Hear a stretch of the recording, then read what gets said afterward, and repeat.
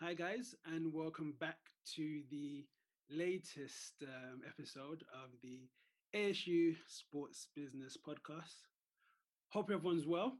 Of course, we are in a unprecedented times with a different climate with COVID-19. I hope everyone's keeping safe, and as we've mentioned before, adhering to your country's rules on this pandemic at the moment. But welcome back. Thanks for tuning in. And I'm just going to get straight into it, to be honest with you. Today, we'll I have someone who's very, very knowledgeable on the African sports market. In fact, the Pan-African sports market, right? He's studied in the UK, worked for the FA and other big corporations, and now has moved over to, well, not just, but he's in Nigeria now, taking his expertise and making big waves over there. So I am glad, and I'm glad, Koye, just correct me if I'm saying your surname wrong, but Koye Sewo Mimo, right? Not a bad try. So this is a time when you can get some good practice during this isolation period. But it's to say it with the Nigerian accent. It's Koye Showe. Oh, Showe Mimo. I should know this. Yes, exactly. So there's a silent H in it. Oh, Showe. Right. Yeah. I'll perfect that for next time anyway. But no, okay, thank you so much for joining us today. How's everything going? How are you? Yeah, very good. And first of all, thank you for having me. It's I know we've been trying to get on this podcast for a while, and finally we've made it happen. No better time, obviously, when there is some spare time on our hands. So yeah, no, thank you for having me. All well and good, keeping healthy, making sure that one stays structured during this lockdown period. And I hope the same is for you and your team. Yep. In fact, saying that, it's just different doing even these podcasts from home.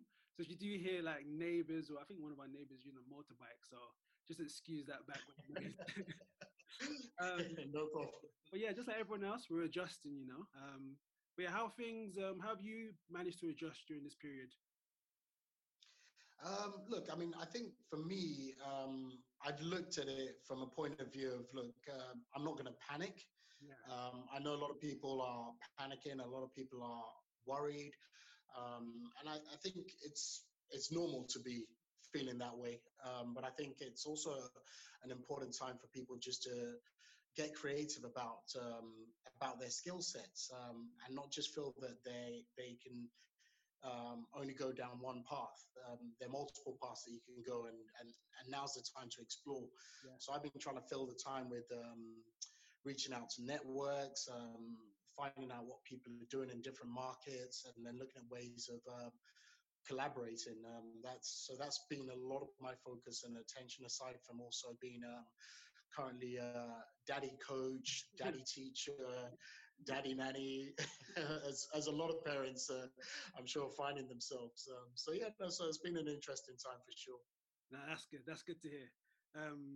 Just to let the listeners know, so in this episode, we'll be talking about a holistic approach to the global sports business market, African sports business market, and in particular, honing in on Koye's experiences in terms of what he does, from corporates to working with athletes, collaboration. But of course, he shall elaborate on that more. But I guess to kick things off, Koye, just to give people a brief background knowledge of your experience, if they don't know us already, do you just want to quickly go through that? Yeah, sure. So, I mean, I've been working in sports now for the last 15 years. Primarily, a lot of my experience has been out of England, which is where I did my first degree, my master's, and then went straight into the sports sector. Started off with Eurosport Television Limited, working more around advertising and broadcasting around sporting competitions. So that was quite a good insight to understand a little bit around the media side of sports.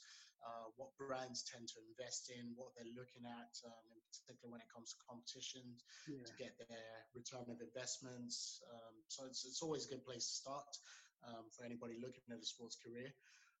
Then shortly after that, because that was that was a short-term contract job, so straight out of university, was an opportunity just for myself to dip my toe into the sports sector, and then see where it would then take me. Fortunately, thereafter, it took me on to the Football Association, where I was working mainly within the corporate affairs and customer relations department, where a lot of my work was around engaging the wider community around football, in particular Black and ethnic minorities, trying to understand where the gaps were from a fan point of view, from a coaching point of view, refereeing point of view, why we didn't have enough Black and ethnic minorities just generally around the game. Whereas on the player side, there was enough talents to be seen, but the rest of it just didn't seem to balance up. So it was quite interesting just to understand that and the reasonings. So I was involved in a lot of focus groups in a lot of these communities, just getting an understanding from people as to why perhaps they don't attend matches. Is it because of racism? Is it because of security issues? So it was always good to understand from those communities themselves, and that then helped us form a better sort of marketing campaign within the FA as to how to reach Black and ethnic minorities and how to also make sure that they felt they were part of the sport.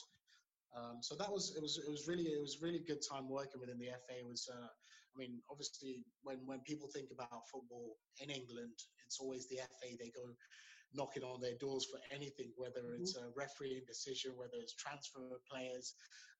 But then people again don't understand that the FA is seen as the governing body of football. So they set the rules, they set the governance around the sport. Whereas you then got the Premier League, who are in charge of the Premier League, Barclays Premier League itself. You've got the Football League in charge of the Championship division and the leagues below. So there's a whole structure around football when people get to understand holistically what it's all about.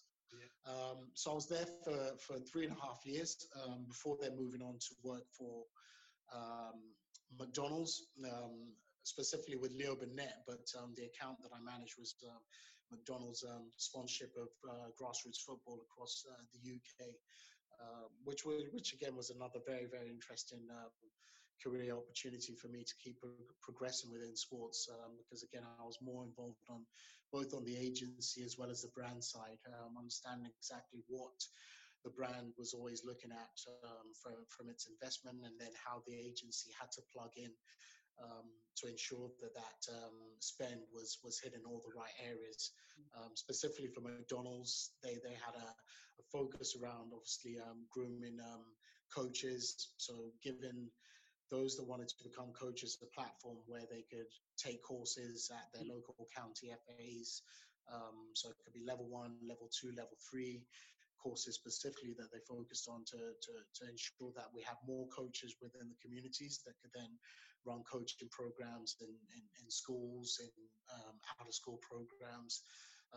And then I then also worked on the FA Community Shield.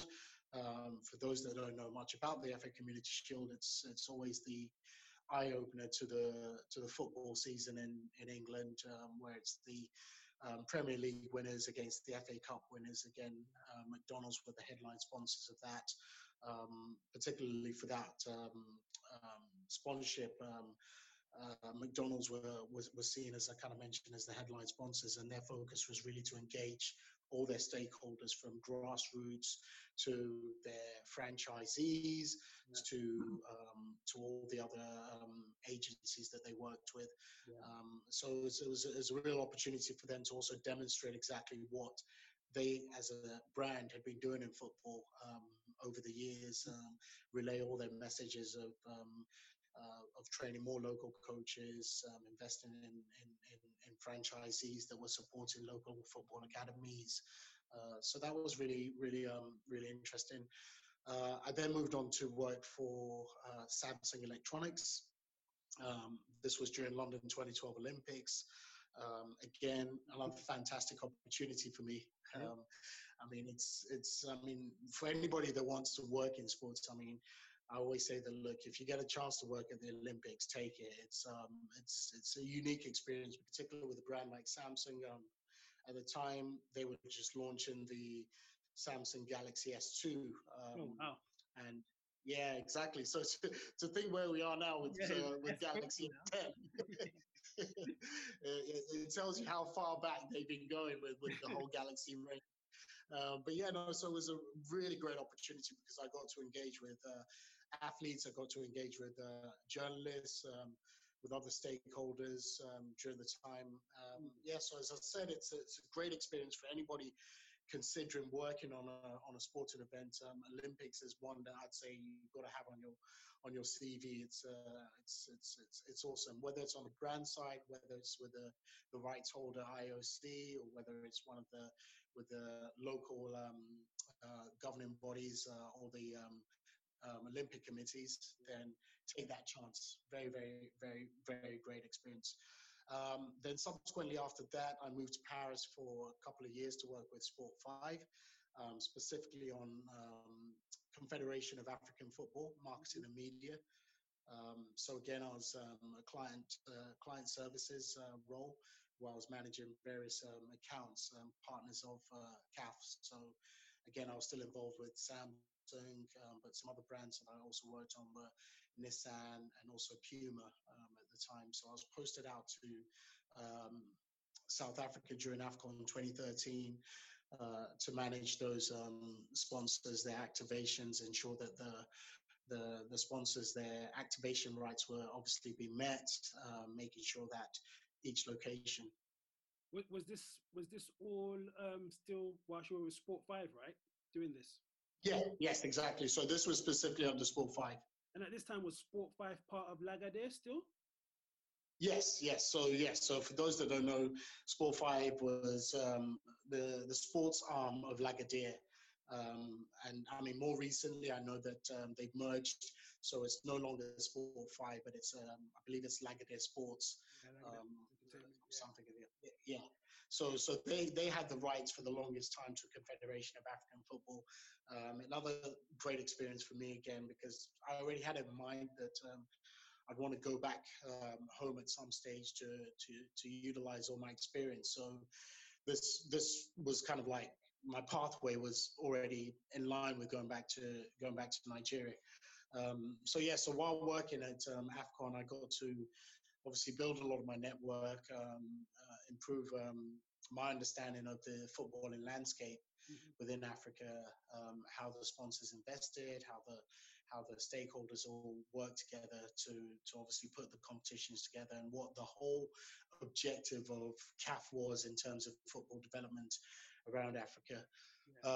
Thereafter, I then moved back to Nigeria. So, I mean, I moved back. Initially, I was working at Samsung Electronics as their head of corporate marketing, specifically working on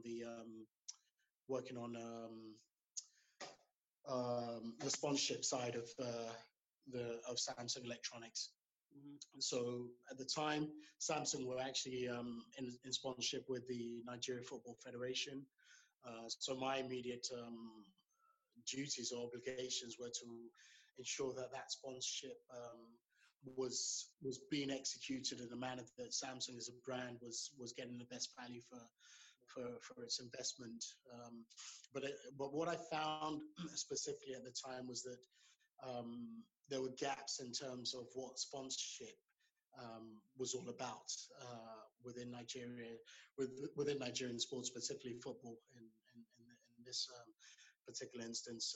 And that then gave me an eye opener as to what problems there were, what gaps there were, and where I felt my experience could lend itself in the long run. I mean, a couple of years there before I was then approached by a company called Temple Management, who just started up with a vision of transforming sports, entertainment, media, and arts within not just Nigeria, but across Africa. So I went in there with a blank sheet of paper, basically, to kickstart a strategy around sports as a business, and how we could drive it from a talent point of view, but also in the long run come down the area of events. But we needed to understand exactly what the talent pipeline was, first of all. When talent surface, what is the pathway for them to get to the professional game? And that's what I had to identify. And my focus was to immediately look at talents across multiple sports, identify them, and look at how we could work around them by creating a 360 structure. And what I meant by that is the fact that we wanted these talents to see that they had a platform where they could thrive. So that was a case of making sure that we identify the right coaching structure for them, identify the right academy for them to join, ensure that they were obviously still taking part in their education, because we always say that, look, it's important that education is part of the growth and development of a sporting talent. What you don't want is a talent that becomes a top athlete, but then has no form of educational background, because it then makes them very difficult to promote, not only them as an athlete, but them as an inspiration to future generations. So that was a lot of the focus for me, was to work around talents, grow them, but at the same time also put ourselves in a space where we were recognized marketing and media agencies for federations. And the first one that we partnered up with was the Bobsled and Skeleton Federation of Nigeria. I mean, that was like, what can I say? It was an exciting challenge, because it was a federation that had just come about. They didn't have the expertise to understand exactly how they were going to be able to necessarily draw in corporates to support them, and that's where we, as a company, then had the advantage to be able to position ourselves in that space. And fast forward, we were able to promote the federation and exactly what the objectives were to securing some global sponsors such as Under Armour, Beats by Dre, Toyota, and then a couple of Nigeria brands also came on board, tier one brands in terms of Access Bank and Nigerian breweries. So that kind of set the tone for us. I must say, regarding your experience with bobsled, I was actually working on the Olympics at the time, so the Winter Olympics in Pyeongchang, on the media rights side of things, and I followed the journey of the girls through to finish. I think it was a big milestone for Africa in general, that Winter Olympics. You got Akwasi Frimpong, you had the girls from Nigeria with the bobsled, you had skiers from, I think it was Kenya and Ethiopia, athletes from South Africa. So seeing Africa participate, a continent that doesn't have, well, winter, Africa is hot, so it's not, winter sport is not a top thing, but to see the stream and the start of that was very encouraging. And even on the media rights side of things, it was very good for us as well. Yeah, no, I mean, it was, as I said, for me, was for the company at the time, was a milestone, because what these ladies had achieved themselves was something phenomenal in itself, and what we just came in to more or less amplify the work they were doing through obviously the media, through the corporate side.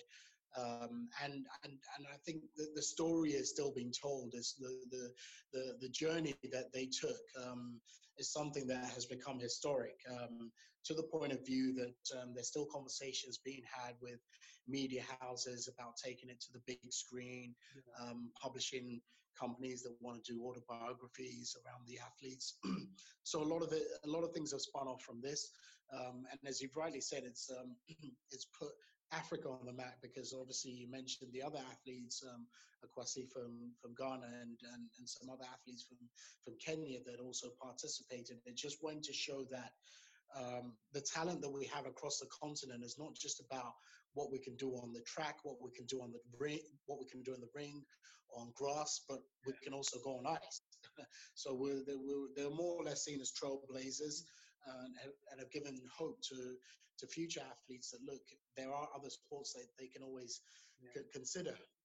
No. So I mean, that was great for me, and the company at the time, because it opened doors to a lot of brands that also wanted to work with us on sports projects and future athletes as to what else could be achieved with some of these athletes.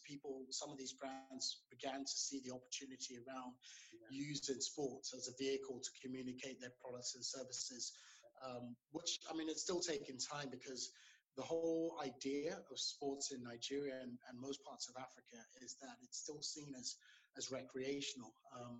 The parents as well, when parents speak to their children, most of the time it's always around sports as just being for fun. It's never a case of, oh yes, we could see you becoming a top rugby player, a top basketball player. A lot of focus is on education, and rightly so. But once you recognize that your son or daughter has a talent in sport, there's definitely all the opportunities around balancing the two, education and sports. It can work hand in hand. You've just got to make sure that obviously there's a clear pathway for the sports side. Education is set in stone either way, and it's just also a case of fundamentally supporting those your children to going down that route if that's their choice. So where we are now with sports generally, I think what I've recognized in the 3.5 years that I was with Temple was that we've got talent in abundance. Yes. What is just lacking is the proper structured pipeline for those talents to surface, and then get the financial backing, get the infrastructure backing, and then obviously get the private sector backing. Mm-hmm. Once all of that's in play, then we'll become world beaters. It's as simple as that. Yeah. And just to kind of give you an insight as to where I am now, I've since left Temple. I've set up my own sports consultancy firm called KS Management, and very much focused around individuals, groups, and projects around sports. So that's where a lot of my focus and attention is now, and that's what I've been using the time during this isolation period to build through my network of contacts globally. No, sounds great. I just want to touch on what you just mentioned regarding having certain things in place to help create a pathway. So you mentioned financial, infrastructure, and involvement from the private sector. How is that playing out currently right now? I know from example that you mentioned already with bobsled, some brands began to understand it, but how far do you think it would take before individuals and organizations, if we are to talk about a holistic approach from grassroots up, how long do you think it would take before more people start to see sport as not just a recreation, but an actual pathway to help build an economy, and a nation, so to say? I mean, we're a long way away. I think there's a lot of work that's been done, and there are a lot of people with passion, dedication, experience that are trying to build this. But then what you tend to find is that the areas that is lacking is also the government side of it. We need government to do their part, which is ensure that the facilities are well maintained. They are actually of modern standard, where athletes can actually have access. Schools can have access. So we are still, I mean, if I was to put a time frame on how far down the line we are, I'd probably say give or take another 10 to 15 years before we truly kind of start seeing sports becoming a major booster for the economy. I think right now you've got so many agencies doing their own part within sports to grow sports in different ways, whether it's from the talent management side, whether it's from the hospitality side, whether it's from the event side. So these are private groups doing it. But then we've got to have the brands coming in and supporting this for a long-term sustainability um, direction. And then also, obviously, for government to also understand that the way it has to work is that they have to create an enabling environment for all these companies to be able to do what needs to be done. Yeah. When you think about the UK, for instance, when you think about why there are a lot of sports recreational facilities up and down the country, it's because of the National Lottery. The National Lottery is a fundamental part of development of sports in England. From a percentage of their annual profits, a lot of it is redirected into sports, and that has helped grow infrastructure. It's helped maintain infrastructure, and it's allowed all the different regions within the UK to be able to thrive on sports better, because everybody then has access in some form, shape, or way, and that's where we need to get to. So we are still a long way away, but it's not that it can't be done. Yeah, But then we need a unified effort. Everybody understanding exactly what long term is all about. It's not a short term, because, as I said, when people think about sports in Nigeria, they don't think about it as a business except for transfer of players, which is why you'll see that everybody up and down the country wants to own a football academy, yeah, because they believe that by tomorrow, if they find one young player, they can sell him immediately to a top club in Europe, and boom, they made their money. yeah. But then they don't think about how that investment of what they've made should do in terms of growing more talents, improving coach education, getting more coaches to go and train, getting more welfare officers. So many things about this that people don't understand. And this is why myself, there are other people that I'm working with, we're all unified in our efforts to make this happen. Yeah, I love that. Yeah, you've nailed that on the head completely. It's definitely about thinking long term and building something from start to finish. I love that, and there's just so many things to say off the back of that. But one thing that I did want to touch on as well, regarding the whole building the ecosystem, how important is collaboration to you? The reason why I ask is because we've held a few events over here in London and had discussions about um, the development of that African sports market should be from Africans, and then a few doubts about maybe outside organizations coming in and questioning their real ethics and whatnot. But in terms of you, especially with your new agency, how do you see collaboration in terms of how to grow and build something sustainable, as you mentioned? Yeah, I mean, look, I like to play on the word collaborations a lot, because I always believe that the more the merrier. It's really a case of everybody has expertise in different areas when it comes to sports. Look, for myself, I've worked holistically in sports.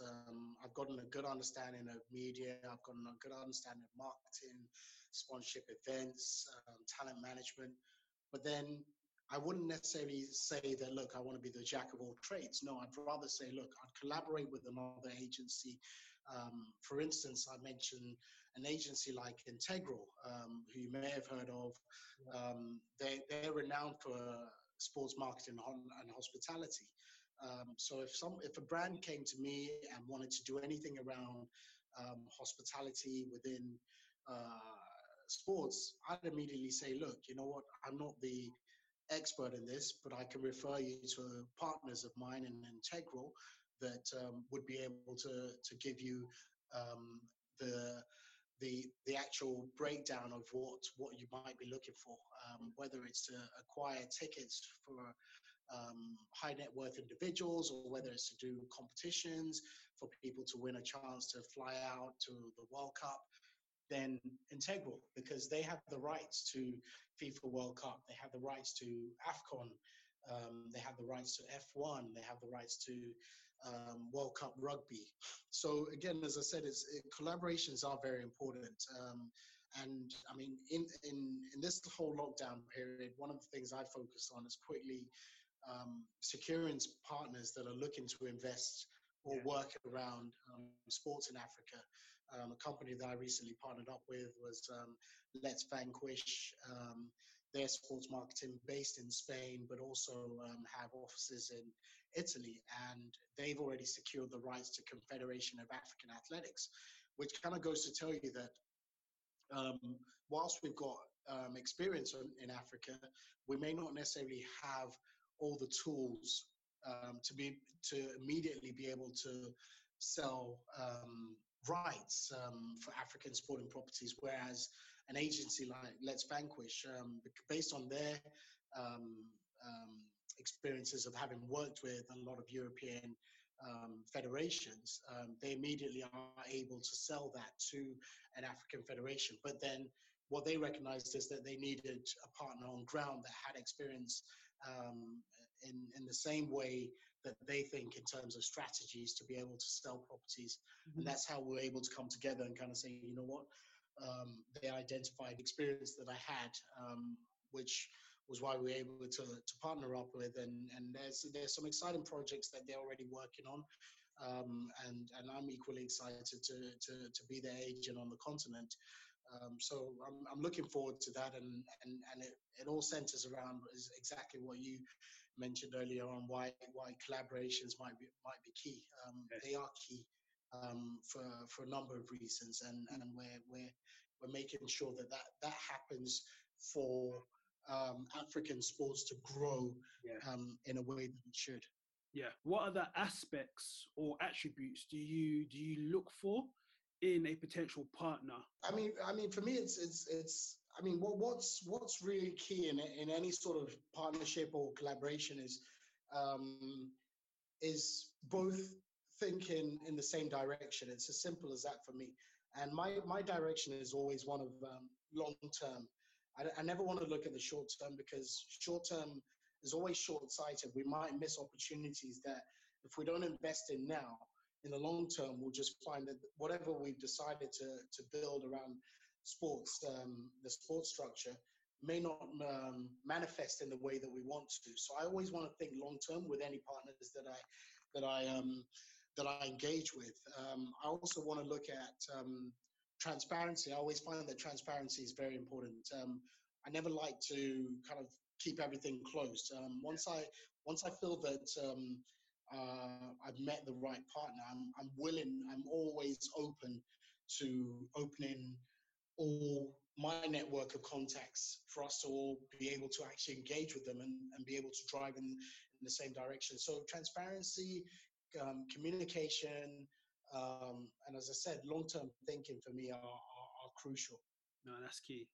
And touching back on your journey from the UK to Nigeria, particularly in Africa, can you just explain how you adjusted and the differences in both markets in terms of how the sports business is run, and in particular, of course, cultural nuances that maybe you had to adjust to? Yeah, no, I think for me, it wasn't smooth sailing, as one would say, because obviously Africa is a completely different environment when it comes to sports. There's a lot we don't understand, and I think when I moved back, I had the mindset and the belief that my experience and what I had learned in Europe was the same approach I'd want to take here. And what I found is that I came up against a lot of resistance in terms of best practices and ways of working. And I had to quickly kind of learn a different kind of language to being able to get into the right places, to be able to speak to the right individuals. But at the same time, one thing that I always recognize is that the expertise and experience I built on was what I was bringing back, and I wasn't going to tarnish that for anything else. I'd rather keep that same level of consistency, because I always believe that, I mean, professionalism is key in any working environment, and I don't want to necessarily come into an environment where it's not the same as I'm used to, and then I feel that I have to completely change. No, I'd adapt, but I'd also still use that level of professionalism because I also want to be able to educate others as to how it should be done, because that is what we're trying to get to. We're not trying to say, let's keep sports at a level where it's just mediocre. We don't want to say we want to have mediocre facilities, mediocre talents, mediocre coaches. No, I want to be able to say, look, the reason why they're top coaches in England or top coaches in different parts of Europe or in America or in Canada is because there's an actual system in place.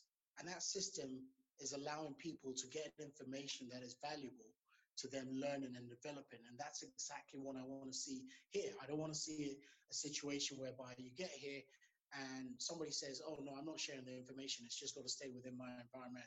And I only want certain people to access it. No, sports is for all. That's my message. Everybody should be entitled to feel that they're associated with it in whatever way he or she wants to be.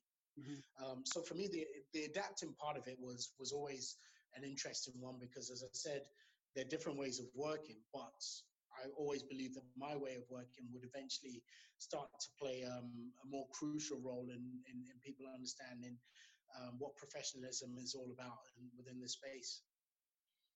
Fantastic. Thanks for that, Koye. This it's been extremely insightful. But we'll take a short break and then we'll come back and discuss some more and hear some insights from Koye about the African sports market. So I'll see you guys shortly. Hi guys, thanks for tuning in to this episode of Africa Sports Unified, and I hope you're enjoying the podcast. Please do let us know your thoughts. If you have any topics you would like us to discuss or people you want to join us on a podcast, then we'll be keen to know more. Connect with us on social media, AS Unified across all platforms, or simply leave a comment. Hope you guys enjoy the rest of the show. Hi guys, and welcome back. I hope you are enjoying this as much as I am. But yeah, just to get straight back into it, Koye, we previously just mentioned about how you adjusted personally from the transition from Europe to Africa, and I guess now on a more I don't know, B2B sort of level. How can Africa and Europe learn from each other in terms of to collaborate and work better in a sense? Yeah, I mean, I think to be honest with, we're not trying to start things from scratch. We already recognize the best practices that are out there, and we just need to leverage them. I think this is where a lot of the federations in particular need to be more forward thinking. They need to reach out to their counterparts across Europe in particular to look at ways of creating strategic partnerships. Look, I mean, for me, if I was, for instance, running the Nigeria Football Federation, I'd be looking to partner up with an English FA, for starters, in particular around coach development or coach education, because we're similar in a lot of ways when it comes to the fact that football is probably our biggest sport. So when you think about that, you want to be able to put yourself in a position whereby you have a federation that is structured for a long term, and by that I mean ensuring that you're looking at grassroots. Now, when people say that future of the sports lies within grassroots, I mean it really is a valid saying, because talent comes through grassroots. But then what is it that actually develops that talent? It's the coaches. The talents are an individual or group of individuals that can run, that can kick a ball, that can shoot a ball, whatever. But the coaches are then the ones that recognize the skill sets of that talent and then need to fine tune it and tweak it into a program. And that's where we're missing a gap here. And that's why I kind of said, look, the federations need to reach out to their counterparts. It's as simple as that. Just look at your counterparts abroad and look at ways of strategically partnering, looking at exchange programs, having coaches from England come over here, for instance, and run coaching programs. Have a look at exactly what our coach development structure is, and then advise or consult on how it should be improved. Because there's no way it's at the standard it is now that we should be saying that for instance, every school should actually be able to boast a football coach that is qualified or accredited through the Nigeria Football Federation. Yeah. It's a way of creating employment. It's a way of obviously giving people an opportunity to understand that there's sports career as well. Mm-hmm. So these are things that these federations abroad have as an advantage over us. And that's where we need to be able to kind of say, let us partner up with them. Let us work with them for a long-term solution to looking at sports holistically and not just from a player development point of view. Yeah, makes a lot of sense. And so my following question based off of that is, I usually ask this to all of my guests because I just find it so fascinating. If you were to implement maybe one thing to help improve or create a more holistic African sports business market, what would it be and your reason behind that? For me, I mean, I'd be looking to invest heavily around sports education. Yeah. And why I say sports education is that you have a lot of people that are working in sports, but don't necessarily specifically understand it as a business. Mm-hmm. And that's where the education part comes in. Because when you think about it, if you have a stadium, now a stadium, if you were somebody that was experienced in sports and had done a sports management course, or if you'd done a design course around stadiums, then you'll understand that there are revenue streams out of using a stadium. This is something that we don't necessarily understand here. We have a lot of stadiums up and down different parts of Africa, but are they being utilized for multi-purpose reasons where they can generate significant return of investment? When you think about the stadiums abroad, a lot of them are leased by brands for a considerable period of time. And those brands put a significant amount of money down to maintain the facility, but then they use it for their own purposes. At the same time, the federation has been able to generate a significant amount of money. But again, what does it boil down to? It boils down to sport education, as I said. But then at the same time, you also have to understand that for sports education to thrive, you've got to start looking at how courses can be implemented, courses that can be run within secondary schools or colleges, universities, where those that actually have an interest in sports can start from a very early, well, not necessarily early age, but from a young adult age, to understand what pathway they could take within sports. Because as I kind of said, there's a mindset that sports is just about the athletes when it comes to Africans' way of thinking. But then when you think about sponsorship, when you think about the sports marketing, you think about the coaching, you think about the physiotherapist, the nutritionist, sports science, all of that. It's all education at the end of the day. There are a couple of ex-FA colleagues that I worked with who have recently launched their own agency. And just more recently, I think during this isolation period, they rolled out a sports course in terms of those that want to get involved in working in sports. And I think that's fantastic. It's something that we definitely need in Africa. And I'm already glad enough to say that I've been helping promote the course off the back of the relationship I have with them, just knowing that they are experts, experienced, and what they're trying to give back is to to people knowing that there are different ways of getting into sports, and it's not just one approach. It's not about, oh, I just want to go and work at a football club. No, there's the governing bodies,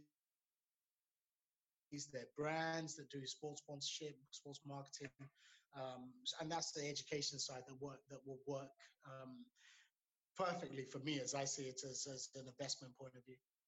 No, I had a feeling that you would say that. Many other people have said so as well. And yeah, just elaborate on what you said about education is not just, it's not just, young adults in schools, but it's all levels of the profession. You never stop learning and harnessing your skills to do better at your job. But no, thanks. Yeah. Yeah, no, I mean, the only thing I wanted to add to that was the fact that, I mean, this is a time that if anybody is serious about going down a pathway of career in sports, there are so many courses available online for them to look at. Yeah. And identify exactly what area it is. And as I said, it's a huge industry. We just need to fine tune it in Africa, where people understand the different aspects to it. Yeah, no, makes sense. Well, we're in a pandemic right now, and everyone's trying to adjust accordingly. And I guess for you, especially with your new organization, KS Management, how has this impacted the current work that you're doing and the athletes that you represent and the brands as well? How has it made them, I don't know, change tactics, shifted focus, or has this implemented plans that they have for the long term? How has this actually impacted you on the day to day, and how you mentioned to adjust in that time? I think, I mean, it's an interesting one, because, I mean, obviously everything works hand in hand. The athletes, the brands, the rights holders, the competitions. Right now, there are no competitions. So the athletes that I engage with during this period, what I've simply told them to do is, one, maintain their level of fitness, but also for them to also start looking at courses that they can take themselves. Because I always say that, look, after your career, you've got to be thinking, what next? Don't just think that you're going to be kicking a football for the rest of your life. There will come a point where you've got to say, oh, you know what, I'm retiring from sports, but then I want to be able to retire with the opportunity of saying, I've also invested a lot of my time in doing a course that has developed these skills that would suddenly allow me to do this. So I try and educate a lot of them around this. Just use your time wisely. Don't just sit on Instagram. Don't just sit on social media daily and look at what everybody else is doing. Be creative. Fill your time wisely. Pick up a book. Read a book, because even any book that you pick up, you're going to learn something from it. And learning is an everyday thing. So I myself, I'm using this time to kind of just look at the landscape of sports, where the future is for sports, because it is going to take a lot of time for things to get back to the way they were. Yeah. I mean, should the lockdown be lifted tomorrow in every part of the world, or wherever there is a lockdown, it's not going to be a case of you're going to suddenly see people rushing to buy tickets to go to a football match, or go to a tennis competition, or go to a basketball arena, because there will still be this fear. People are still going to be health conscious. Has this virus really left us, or is it still surfacing around? So people are going to be worried, and that's the significant impact that it's going to have on sports in terms of crowd attendance. The brands, I mean, obviously a lot of brands will have had to pull their sponsorship resources, cut back on investing in sports competitions or events, until they know exactly where stakeholders, the rights holders, are going with their competitions. I mean, we've already seen a lot of global sporting events have had to be shifted to next year. And then obviously you think about the impact that has on media rights, broadcast rights. It has impacted the industry significantly, but I don't think people are necessarily thinking that sports is not going to thrive again. Of course it will thrive again, because you've seen that in a lot of economies, that sports is a big driver, not just from the competition side, but what it generates from a merchandise point of view, from creating jobs point of view, it's huge. So things will be at a standstill at the moment, but as I kind of say to people is that don't panic. It will get back to where it should be, but it will take a few years as well. So right now it's a case of reaching out to your network of contacts, looking at what they're doing, how you can offer services, how you can consult for them, because they're going to be looking for forward thinkers. They're going to be looking for creative thinkers. I've got this property now. What can I do with it, knowing that I'm not going to be able to put it in a stadium tomorrow or into an arena tomorrow? What can I do? Do I have to think about virtual? Do I have to think about esports, e-gaming? Those kind of things are going to be coming up. Those are going to be the subjects of conversations. So that's where we are at the present moment. For me, as I said, I'm just reaching out to people on a regular basis, understanding exactly what they're doing currently, and is there any service that I can offer that can be of use and of value. And that's where I've been able to obviously establish some quick wins in getting some partnerships, because we recognize that sports will thrive again.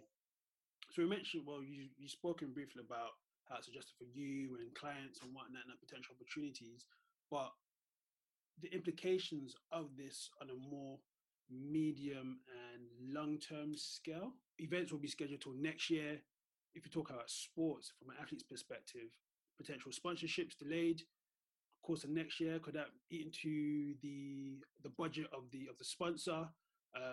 If you look at football, transfer season, budgets for brands, which will obviously have a huge knock-on effect as it trickles down the sports pyramid and ecosystem.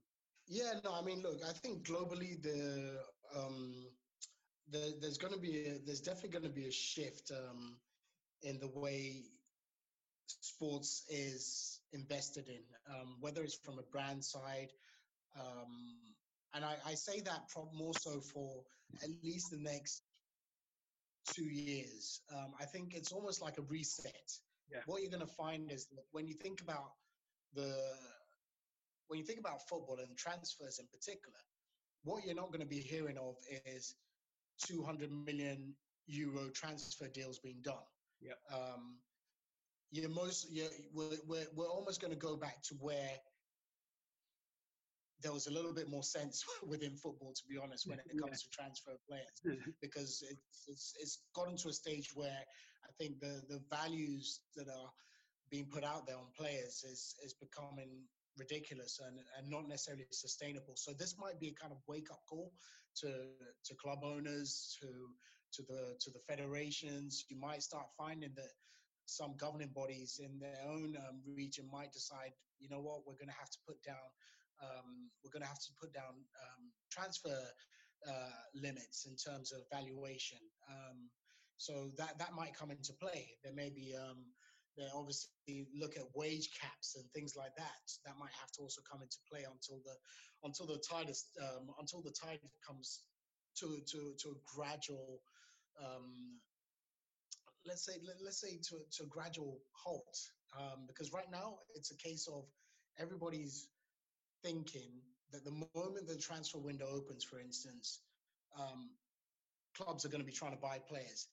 But I think the reality is clubs are going to be trying to make sure that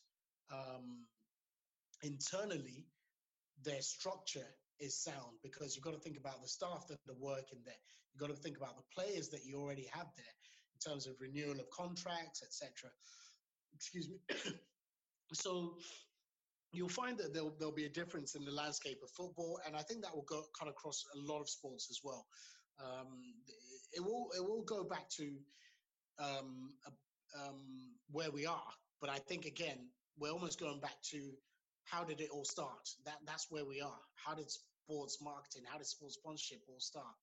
You're going to find people are going to be scrummaging around to start creating partnerships, looking at cheaper platforms to invest in, and that's probably going to be for the next 2 to 3 years.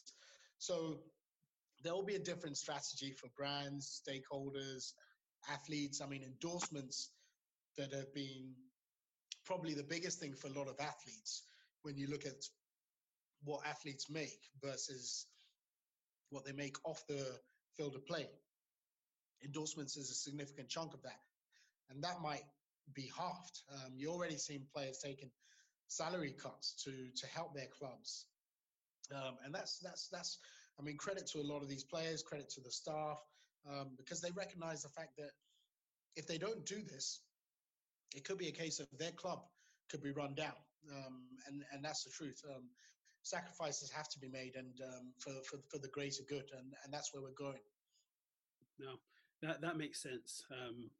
Yeah, unprecedented times. Everyone needs to adjust to it. And lastly, another question I want to ask is honing in more on the continent in Africa, in terms of trends, I say in inverted commas, what's actually going on the continent that's sticking out to you, or maybe potential trends that's happening, that's going on in the continent that sticks out to you most? I mean, I think just before the pandemic, I mean, obviously, when you think about the continent and sports itself, football's just been everything, when it comes to broadcasting, when it comes to competitions. But just before the pandemic, and obviously at the start of the year, I mean, there's been the talk of Basketball Africa League, which was trending quite a lot. That for me is the next big thing, and could give football a run for its money. It had made such huge strides. I think obviously because of the fact that the NBA made their announcement to support it, and when you have obviously an entity like the NBA behind an asset like Basketball Africa League, then it's going to get a lot of global visibility. It's going to get a lot of global attraction. And when you think about the amount of basketball players that have left the continent to go on to play in the NBA, I mean, Africa has produced huge talent. So it was always right that a Pan-African league was going to set up, which would now allow fans to be able to travel cross-continent, experience basketball in another country, enjoy the whole entertainment environment of basketball. But then at the same time, it's a league that will be owned by the continent, which was very important. Yeah. So a lot of our players would now recognize the opportunity to grow on the continent and not immediately feel that they've got to look at an escape plan, which is to get out of the continent. I mean, yes, the NBA is still the pinnacle of basketball, and that's where every top player wants to go. But hey, Basketball Africa League is going to give you a stepping stone to starting your career. You'll still be seen on the continent. You'll build your fan base here. You'll get corporates behind you. And then eventually, yes, a team in the NBA might come knocking. And I'm sure at some stage, there'll be some draft pick system that is done between Basketball Africa League and the NBA, which will serve a purpose of some of these talented continental players being able to go and apply their trade over there. So yeah, so definitely Basketball Africa League for me was the biggest thing trending up until the pandemic, and hopefully once things are lifted, the team behind it can get things moving in the direction that they were going. I mean, it will be harder now because obviously they were at a stage where they were pitching to corporates, they were out in the media, and everybody was excited. And the launch was meant to take place in March, the tip-off. But then the continent just then got dealt the major blow. I mean, not just the continent, but the world got dealt this major blow. But yeah, no, things will come back to trending again with that particular property. Brilliant. Okay, that's all I have. It's been an absolute pleasure. But of course, before we say bye, please just let everyone know where they can find you, your website, and contact details and whatnot. I'd include that at the bottom as well, so people can click there. But if you just want to say it anyway. Yeah, sure. So If you want to stay in touch with me, feel free to follow me on my Instagram handle, which is at KSM Comp, which is KSM COMP. Same for my Twitter handle. And then if you want to just find out a little bit more about my background, the services that I offer as a company, visit my website, which is www.ksmcompany.com. So I look forward to hearing from you. Through my website, you can drop me an email if you want to find out about career in sports. If you're an athlete looking to progress from a talent phase to a professional phase, or if you're already a professional looking for management or services, feel free to hit me up. And the same thing for brands and organizations that are running sports competitions or looking to create sports strategies. Feel free to reach out to me. I'd be more than happy to have a first-hand conversation with you and steer you in the right direction. Brilliant. Well, Koye, thank you so much. It's been an absolute pleasure. And to our listeners, thank you once again for tuning in. If there's anything else you want to hear from, look, message Koye directly. If you want us to feature someone else on the podcast, then please do let us know. But in the meantime, thanks for listening and stay safe. Thanks again, Koye. Thank you very much, Gabriel, and wish everybody safe and healthy days ahead, and look into the world getting back to what it used to be. Indeed. Take care, guys. Thank you. All right. Take care.